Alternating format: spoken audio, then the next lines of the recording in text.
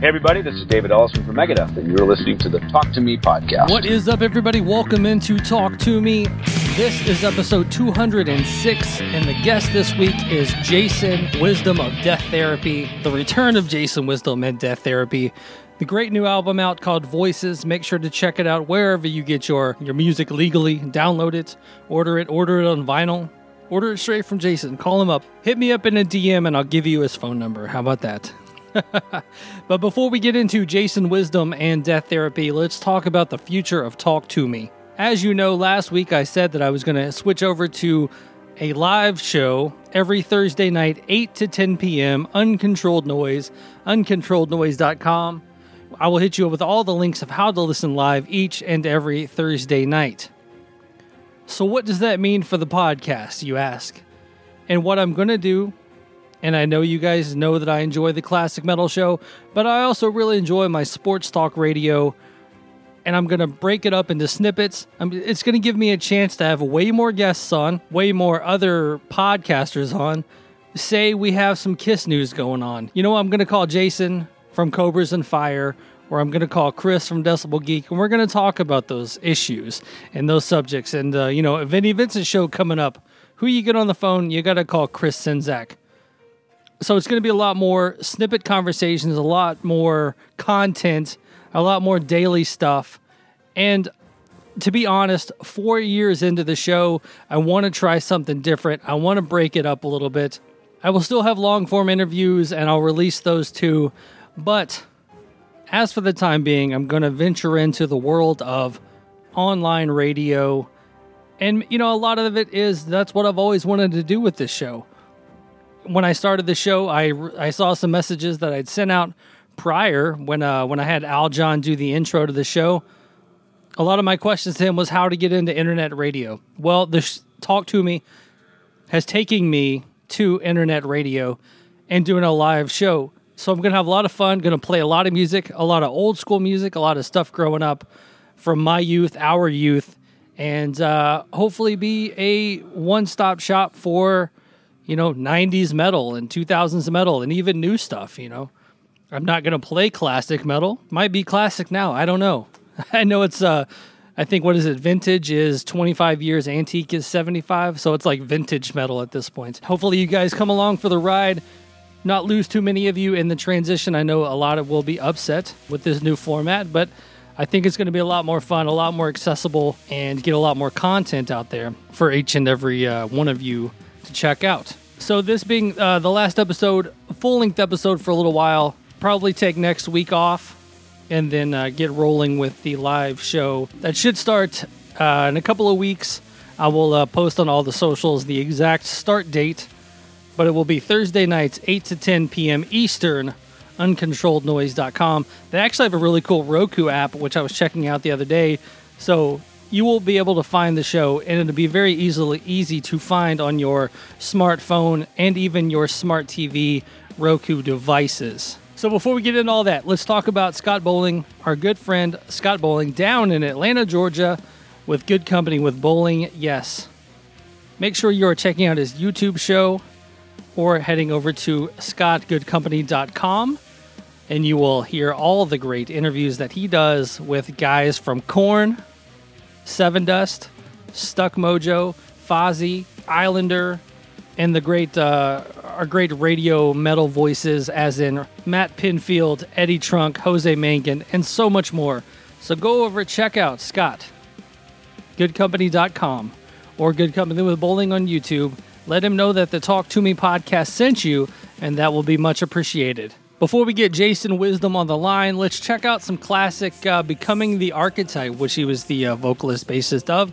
Then we will check out, then I will call up Jason on his cell phone on his way to Mexico for a show. We'll talk to Jason about the new album. We'll check out some new Death Therapy, and then I will talk to you in the outro.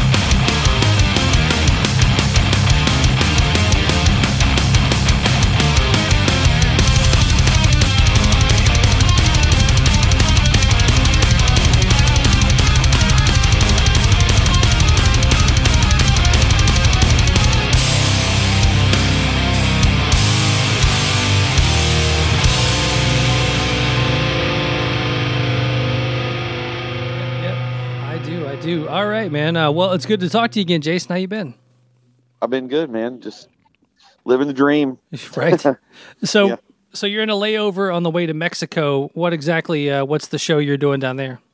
Yeah, so we're playing a festival in Mexico. It's an open air. Excuse me, not open door. Open door policy. Although it is open door because it's a free festival that this guy does every year outside of Mexico City. It's like on the side of a volcano, which is pretty crazy. It's I don't know what year it is because oh my goodness, I'm at the airport. No, you're But fine. the headlining band this year is POD. Nice. So who knows? I feel like it's 1999 all over again. But yeah, I mean, it's a pretty cool festival, and they always have a really big crowd, and it's pretty cool. They just literally go into the city with buses and say, like, who wants to come hang out for the weekend on a volcano and watch music? And people come. People legitimately do.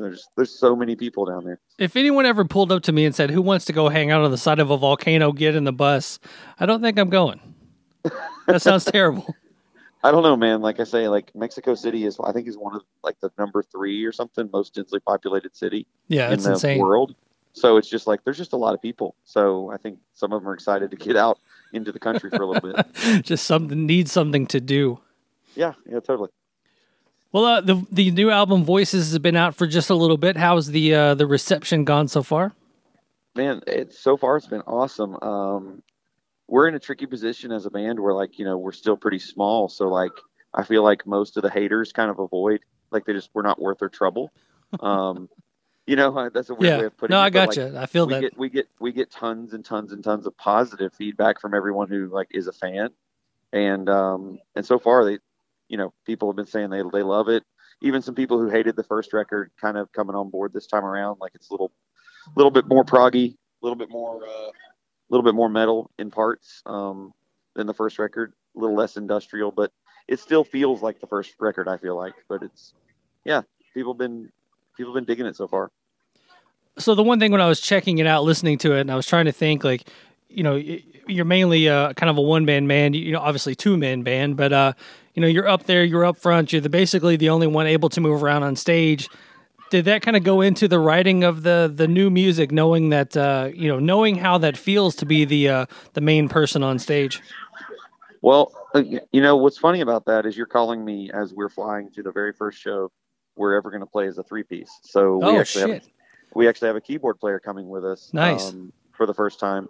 And it's something I've kind of always wanted to do. Like we play with backing tracks anyway, which is pretty normal for a lot of bands now. Yeah. But since we're a little bit more in the prog direction with this record, and I'm definitely obviously more of a progressive metal dude myself. I've always wanted, if we could, to have live keys so we can kind of ad lib more and have more stuff going on. But I mean, it's not really something that plays in as I write the music. I feel like I write music probably more akin to someone like a Devin Townsend, who's like my personal hero.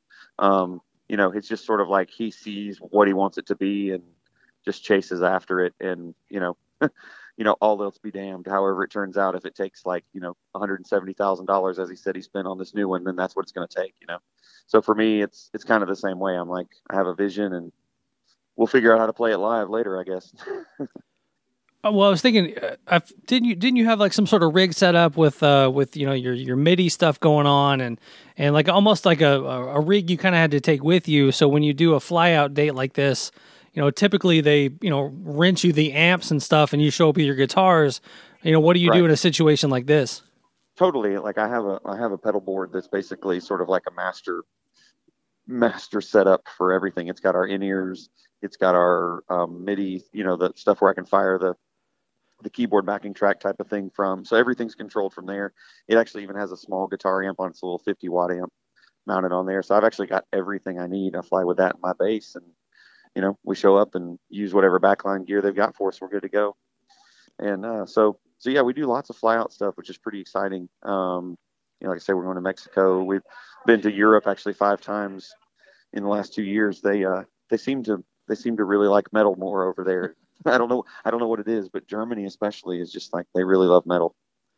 Yeah, actually, I think I just posted or reposted a Cannibal Corpse show from like Peru or something, and the entire crowd is like one giant mosh pit.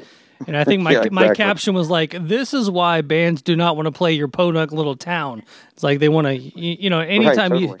even bands like Hatebreed, they'll post their 200 cap show here, but then they'll also post their 3,000 cap show in Germany or something. So Right, exactly. it's Well, it's crazy like how that works.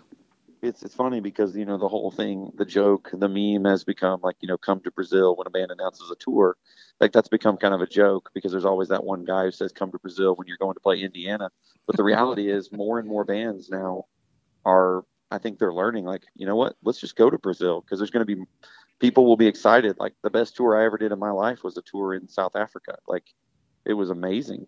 People would show up, just they were excited about music. Versus, like I say, the United States is just a different animal. Like it's Yeah. very oversaturated. Like every night there's 100 shows coming through Atlanta.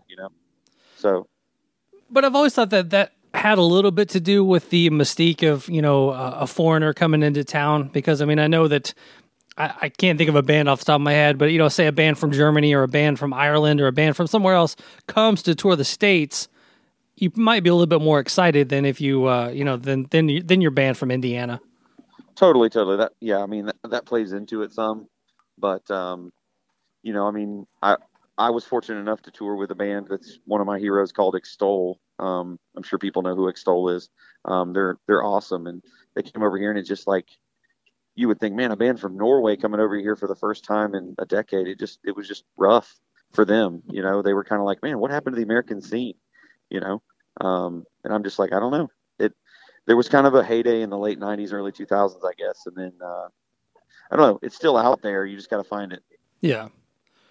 So with now being a 3-piece, I mean it's still obviously low overhead and. Did I say 3? I meant we're adding a 4th and a 5th next week. Well, I got 2 guitar players coming in, and at some point, you're just going to be like a normal band, So Totally. Actually, you're just playing bass. You actually got a new singer coming in too. Yeah. Well, here's the reality. Like, Death Therapy has been a 2-piece thing. A lot of that out of practicality for what it is, but also because largely it's my thing. I mean, I'm writing all the stuff. But I would say, like I was saying earlier, if the vision seems to call for more, man, I'd love to tour with. I'd tour with as many people as I could. I mean, I don't think we'll ever have a guitar player because that's kind of the one thing that's going to probably be always constant. Is we're a bass-driven band, but to tour with keyboard players, auxiliary percussion type stuff, man, that'd be a dream. I'd love to do that. Get a little Slipknot in there. Of course, right. That's a whole nother story. They're having their issues with that guy. Right. So maybe I shouldn't go down that road. Maybe I'll back down to 2, and then eventually I'll just play by myself with a backing track with drums. Well, this album seemed to be a little bit more, maybe not so much bass driven. I mean, that was maybe 2 listens through, as the first album seemed to be very bass driven. This one's, from what I, first couple listens, gather that you kind of got more into the progressive side and more into the might be a lot of bass, but it's bass through different right. Filters and things like that, and a lot more keyboard and a lot more even like some almost like chanty background vocals, things like that. Like, did you kind of go into this one with a little bit more of like, all right, I know what I can do live, I know what I can pull off live, the sky's the limit type attitude? Yeah, a little bit. I mean, the reality is, I think the first record was trying to sort of find what the band was going to be, and there were a few things I took away. I really liked the first record. I think it turned out great, but I always wanted it to be a little more organic, a little more riff rock, a little more progressive than it came out the first time. The first time it came out almost as like a borderline just industrial record. And the thing about industrial, as you know, is like it's a whole culture in itself. And I wasn't ever really prepared like to dive headlong into that culture. It just sort of, the record came out that way. I live more in the progressive, like, riff rock, 5-10 riffs per song kind of world. That's where I was with Becoming the Archetype. And even though Death Therapy is different than that stylistically, as sort of a meta musical thing, I think this record fits better. So I feel like I kind of found the place I wanted to go on this record. The drums are more organic sounding, not as programmed sounding. We recorded all the guitars and stuff through real amps with real cabs this time rather than through processors and stuff. So I feel like it just feels more like what I wanted it to this time. When I picked up my son from school just a couple hours ago, I was listening to the album, and the Instability of Proto Man came on, and I was like, "This is like video game metal," and he's like, "I like this a lot," And he hates all of my music, so he was into it, man. It's good. Yeah, anybody out there who's got small children, that can be a hit with them. My son loves that song. I have a 7-year-old son, and yeah, I mean that. The first album had a track that was a tribute to classic video games as well, and I thought I want to keep that going on this record. And I feel like it's a fun song, but it reflects my, in the end, it reflects what I grew up with. I mean, probably 80% of the music I listened to when I was, younger was video game music. I just didn't realize it. Right. It was just all in the background while I was playing a video game, playing Mortal Kombat or something. Well, it's crazy too, and not to get off on a different thing, but like.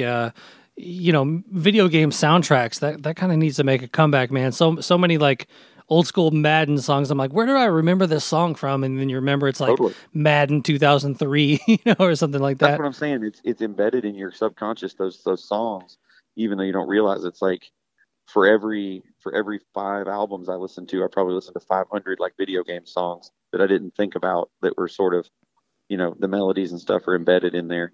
It'd be really cool if there's sort of a renaissance of video game soundtracking. Let's dive into a little bit of the features on here. Actually, all of the guest vocalists on this, they definitely shine, man. They come through and they add something to it. It doesn't seem to be just a random guest spot. It actually seems like they add something to each song they do. So, My Defiance has got Josh. How do you say his last name? I think it's Kincello. Kincello, I like that's a good last name. I like that one, Josh Kincello. What band is he from, and how did that one come about? Yeah, so he's in a band called Glasslands, and they're really cool. They're sort of a super group of sorts, with members from previous bands. Josh played bass and did vocals in a band called Icon for Hire, and the drummer was originally in Beartooth.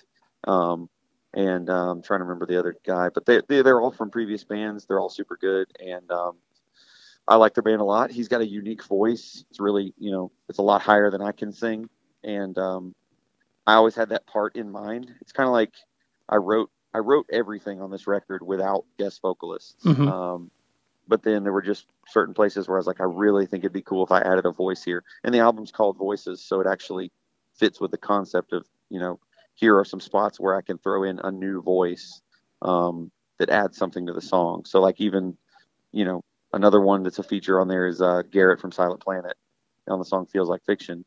And it just, I had recorded his part myself, and everyone should be grateful that you don't have to hear my horrible take on what Garrett was able to do so well. So it just sort of like maybe a person who's casting a movie, I sat back and was like, who would really make this the best? And so Garrett made sense for that, Josh for the other one. And then of course the third one is Matt Baird from the band Spoken, which is a band I grew up with and have loved for ages. And I think supremely underrated vocalist and supremely underrated band. So I'm happy to give them all the free press I can. When it comes to grabbing those kind of guys, do you reach out to certain people? Do you have, like, once you realize you want a guest vocalist, do you reach out to that specific person, or do you reach out to a few people that you would just like to have on the album and then find parts for them later? Yeah, no, I mean, in this case, like I say, it was more like I had the parts already done and I really just had them in mind. I'm very fortunate that everybody I asked said yes.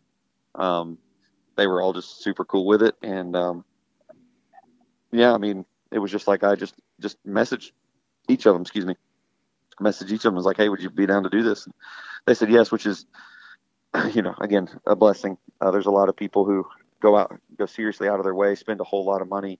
I'm seriously in debt to these guys for helping make my record, what it is, without putting me through the ringer. So nice. And they were all just super easy. It was just like, yeah, sure, man, I'll do it. And then I sent them the track and they recorded their part and sent their part back to me.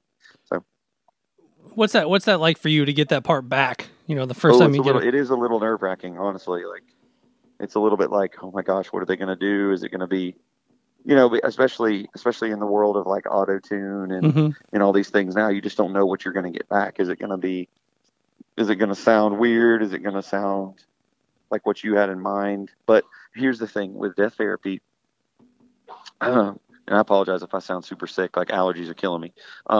With Death Therapy all along, I've tried to be really like chill and hands off about how I write the music compared to the way I have been in the past. My previous band was like, we fought each other. We had like 5 different guitar players come in and out and 2-3 different drummers. And I mean, it was just drama all the time. Death Therapy has been much more of like, let's just see what happens. And so it's actually been kind of fun to hand it over to some other people and let them mess with stuff. The producer who produced on this record is a guy named Nate Washburn. He's in a band called My Epic. And honestly, I put a lot of stuff in his hands and just like was like, hey man, let's just see what happens. And it's actually really fun to write music that way if you can not be super uptight, if there's no egos involved, because what Matt came up with on the song It's Okay, what Garrett came up with, what Josh came up with, that's I had an idea for them, but they took it to their own place, and I think it turned out really rad. I know you said this is the first show with the keyboard player, but I know you've been doing some shows. Like, weren't you doing shows like just last week, just the two of you? So how are the playing some of these songs live and things like that? It's a lot of fun, honestly. So what's weird is there's been a couple reviews of the record at this point because it just came out, and most of the reviews have been really glowing and positive. 2 or 3 of the reviews have said things like it's not as heavy as the first record, which I think is really strange because playing it live, I feel like these songs are way heavier. At least the heavy parts. I mean, I guess I can understand why somebody might hear a song like It's Okay, which has like 2 minutes of electronic stuff before it gets heavy and say, oh, it's not as heavy as the first record. But like a song like My Defiance, which has been our first single, I mean, dude, that song kicks my butt live. I feel like I'm playing in Meshuggah or something compared to the first record, which was more or less 4 on the floor, straight up kind of, groove rock. That song is that's a metal song. It kind of kicks my butt. So yeah, it's been a lot of fun playing them, and I'm interested to see how much more energy we can give it with a third person up on the stage. With having the first album in the bag, this new album coming out, and I'm sure we even talked about this last time we talked, but I mean, how is that for you to be the only guy on stage, really being able to move, and how much do you have to embrace, trying to work a crowd and play bass and sing and run the pedals and have all that going on, man? That seems like a lot. Yeah, I feel sometimes like I need to do the Garth Brooks thing and get one of those those headphone there microphones. You go. Which would be, oh gosh, please, that would be awful. That'd be terribly corny. I saw a metal band do that one time, and it was embarrassing. I felt bad for them.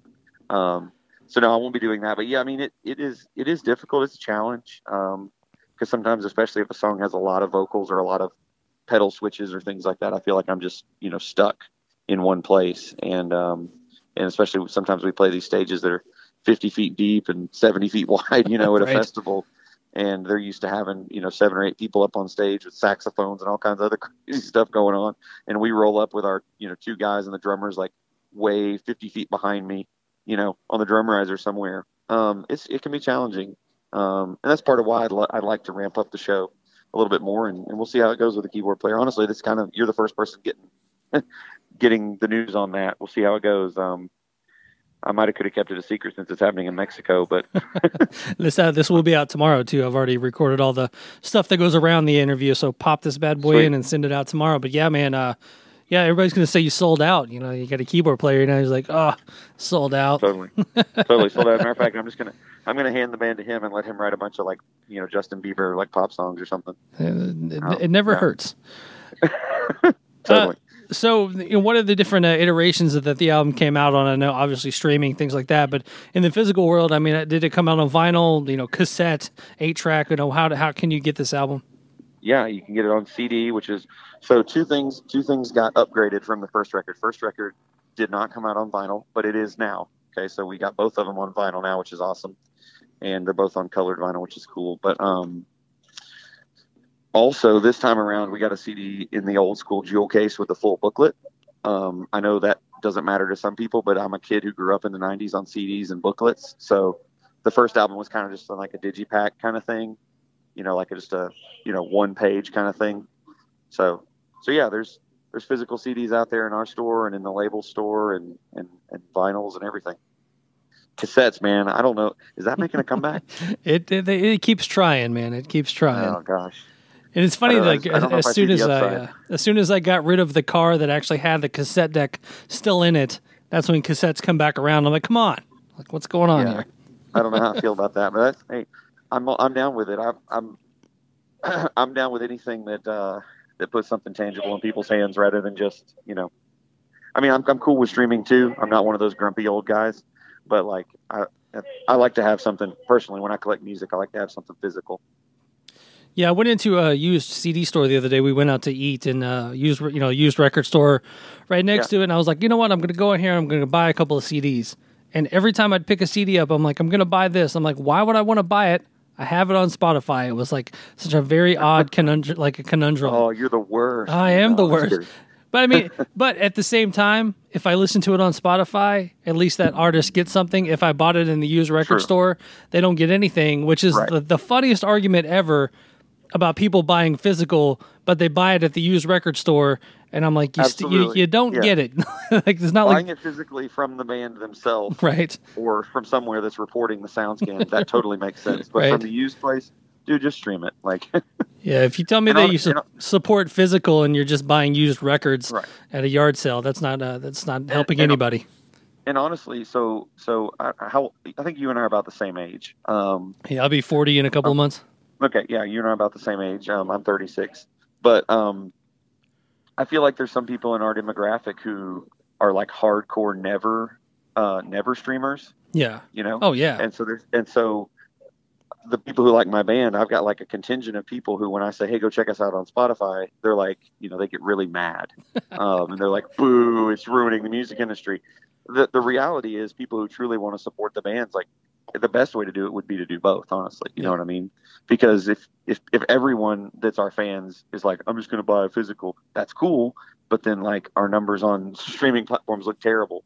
And that's become important to the industry now, It's kind of like the radio, really, is what I tell people. Like Spotify is like the new radio, and we want to get played on the radio. So, I remember when Napster kind of first started popping up, and the industry was talking about how it sucked, yes, but then you could also kind of see what songs kids were listening to, and if even if you bought the CD and you put it in your computer and you listen to it that way, they could still somehow track, like which song was being played the most. Or just because you bought the album and listened to it one time, that didn't mean you listened to it 1,000 times. And I think Spotify, music, royalty-wise might suck payout-wise, but I think that the information that you gather can kind of counterbalance some of that stuff too. Totally, and it's at least as of now, there hasn't been any. Nobody's found a way to hack it that I know of. Yeah. I'm sure there's somebody out there in the dark web who's going to claim that they've hacked it. But I mean, the numbers are pretty authentic as far as I can tell. If you're a band and you've got 8,000 people monthly listeners, then that's what you got. That's how many people were listening versus, we all know the trouble of the social media algorithms and stuff. I mean, the such and such band has 1 million followers on Facebook, but only 5,000 of them ever engage anything, Right. Spotify's great in that regard, man. I mean, I'm not trying to talk them up, but yeah. Yeah, and the one thing too, the other piece of information that you might get is, say that you're playing songs off the new album, but then the most streamed song ends up being like The Reckoning or something. And you're like, well, shit, I guess I need to play that one instead, or even Metallica. Totally. They talk about Metallica will pull each city's Spotify and they'll actually tailor their set list to the regional Spotify listens and stuff. I mean, it's crazy what they're doing out there. I didn't even know you could do that. I need to look into that now. I'm sure Metallica could do it. I don't know about No. I mean, we're almost as big as Metallica these days. Well, I know. Hey, I got you. Yeah, totally. But yeah, man. What's the remainder of the year look like for you guys touring wise? We got a ton of stuff going on this summer. We're playing a bunch of festivals and trying to tour in between. I think we'll probably be mostly in like the Northeast and Midwest in like July, and then in August we'll be out Texas direction, and hopefully we'll be out west shortly thereafter, and then we're going back to Europe in the fall or winter, early winter. So it's going to be a busy year, man, and I'm excited about playing more and more of the new songs. Honestly, like we're only playing 3 new songs in the set right now because people are still getting to know it, but I can't wait until we can kind of change it up and put more of them in there. So, all right. And as we wrap this up, what's the best way for people to follow Death Therapy and yourself? Yeah, I mean, we're on any platform people want to follow us on, the big ones at least: Facebook, Twitter, Instagram. Instagram seems to be the one where we can get the most stuff to the most people without obstacles in the way these days. But yeah, we're on all those. We're on Spotify. You can follow us on Spotify. All right, man. And then pick a song off the new album and tell me a little story behind it as we play it out. If I had to pick a song off the album, I would pick the song Resist the Eclipse. It's a song that several people have already told me like took them by surprise. It's kind of buried later in the record, but it's one of my favorite songs. It's kind of got a little Deftones-y vibe to it. It's kind of chill, but then it's heavy while it's being chill. And it's a song that more or less just says like, don't look around, like don't watch the evening news and get bogged down with how bad things look, but instead like go out and be a voice for the voiceless, be a hope for the hopeless, be a light in the darkness kind of thing. And it's just sort of an anthemic song about that. And at the end of the day, it didn't get released as a single, but it's one that I really love that song. I wish it would have gotten released as a single. So, well, very good, Jason, man. Well, take care out there. Be careful in Mexico. Don't drink the water, and good luck with everything, man. Yeah, man. Thanks. Appreciate it. Thanks for the time, man. All right, man. Take care. All right. Bye-bye.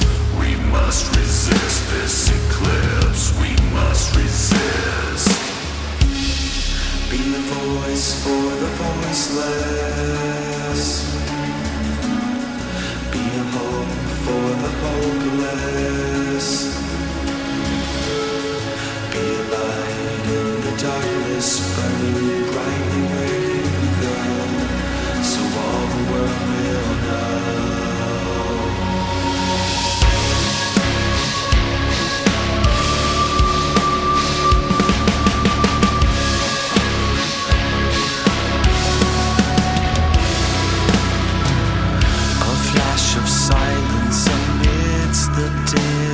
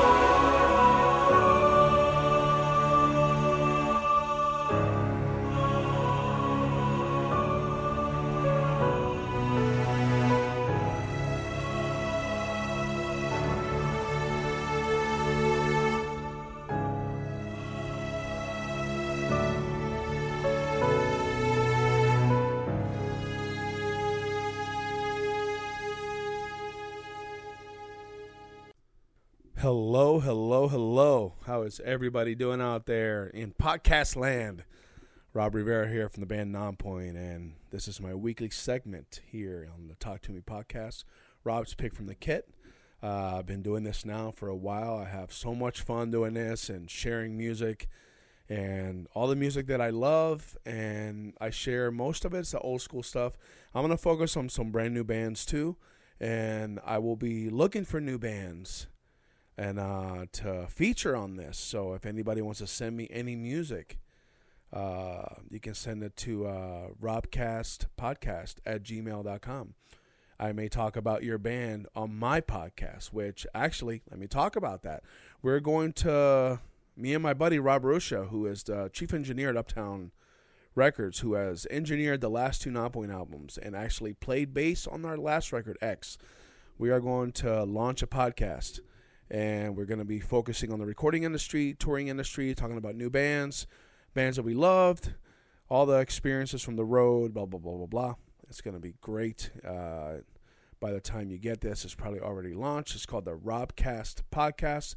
We are on all socials, Instagram, Twitter, and Facebook at Robcast Podcast, ROBBCAST, So thank you, Joshua, for letting me plug my stuff.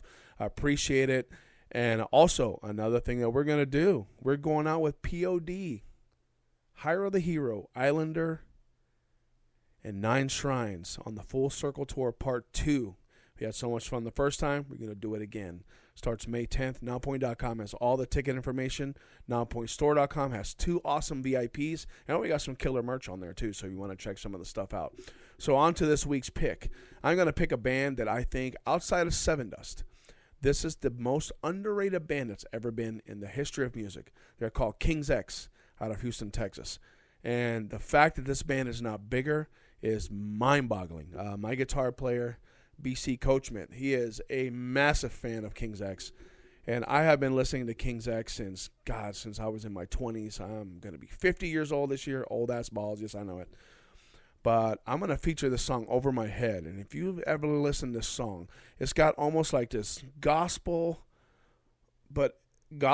type vocal. But the groove is just so massive. And to think there's only 3 people in that band that make all that noise is insane. And from what I know, they're a completely live band. And, I mean, they're just incredible musicians. Some of the best harmonies you're ever going to hear anywhere. So if you have not heard anything by King's X, Gretchen Goes to Nebraska is an incredible record that I recommend you picking up. And this is Over My Head by King's X.